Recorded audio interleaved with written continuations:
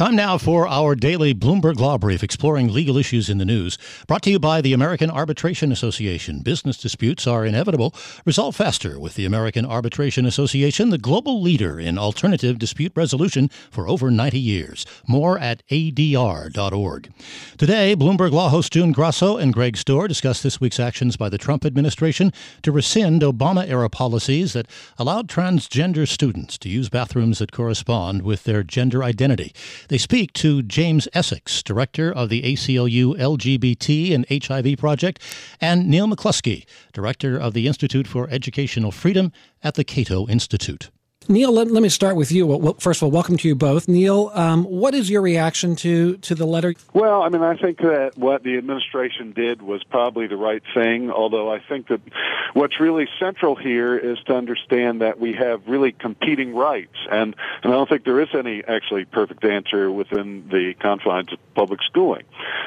It's absolutely a concern of the federal government if transgender students or anyone else is being discriminated against.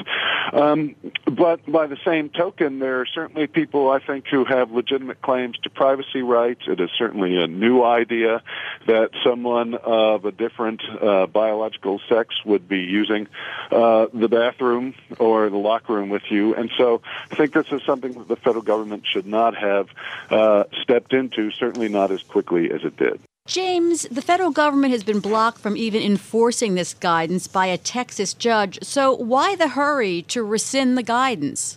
Well, look, rescinding the guidance doesn't make any sense to me at all.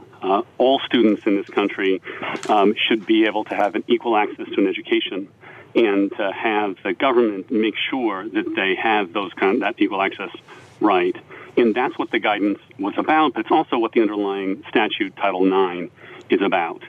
And what's important to remember here is the education department can, as I think it just did, turn its back on transgender students all across the country and say to them, point blank, we will not protect you. But the education department doesn't get to say at the end of the day what Title IX means. The courts get to decide that.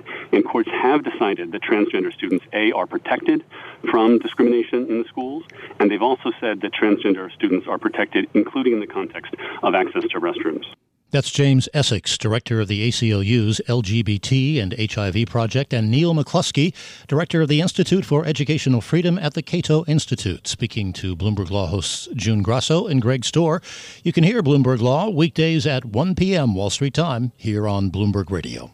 Now among the top legal stories from Bloomberg Law, a warning from the White House. The Justice Department will step up enforcement of laws banning the recreational use of marijuana. That's a reversal from the stance of the Obama administration. Prosecutors could shut down businesses in the marijuana industries, even in states where they have been made legal. Still, a Republican senator says sudden policy changes aren't likely. A Volkswagen executive arrested in the U.S. has pleaded not guilty in the company's emissions cheating scandal. Oliver Schmidt was arrested last month while on vacation in Florida and has been charged with fraud and conspiracy. 5 other VW executives charged in the case have stayed home in Germany, where they are protected from extradition. And that's this morning's Bloomberg Law Brief. You can find more legal news at BloombergLaw.com and BloombergBNA.com. Attorneys will find exceptional legal research and business development tools there as well. Visit BloombergLaw.com and BloombergBNA.com for more information.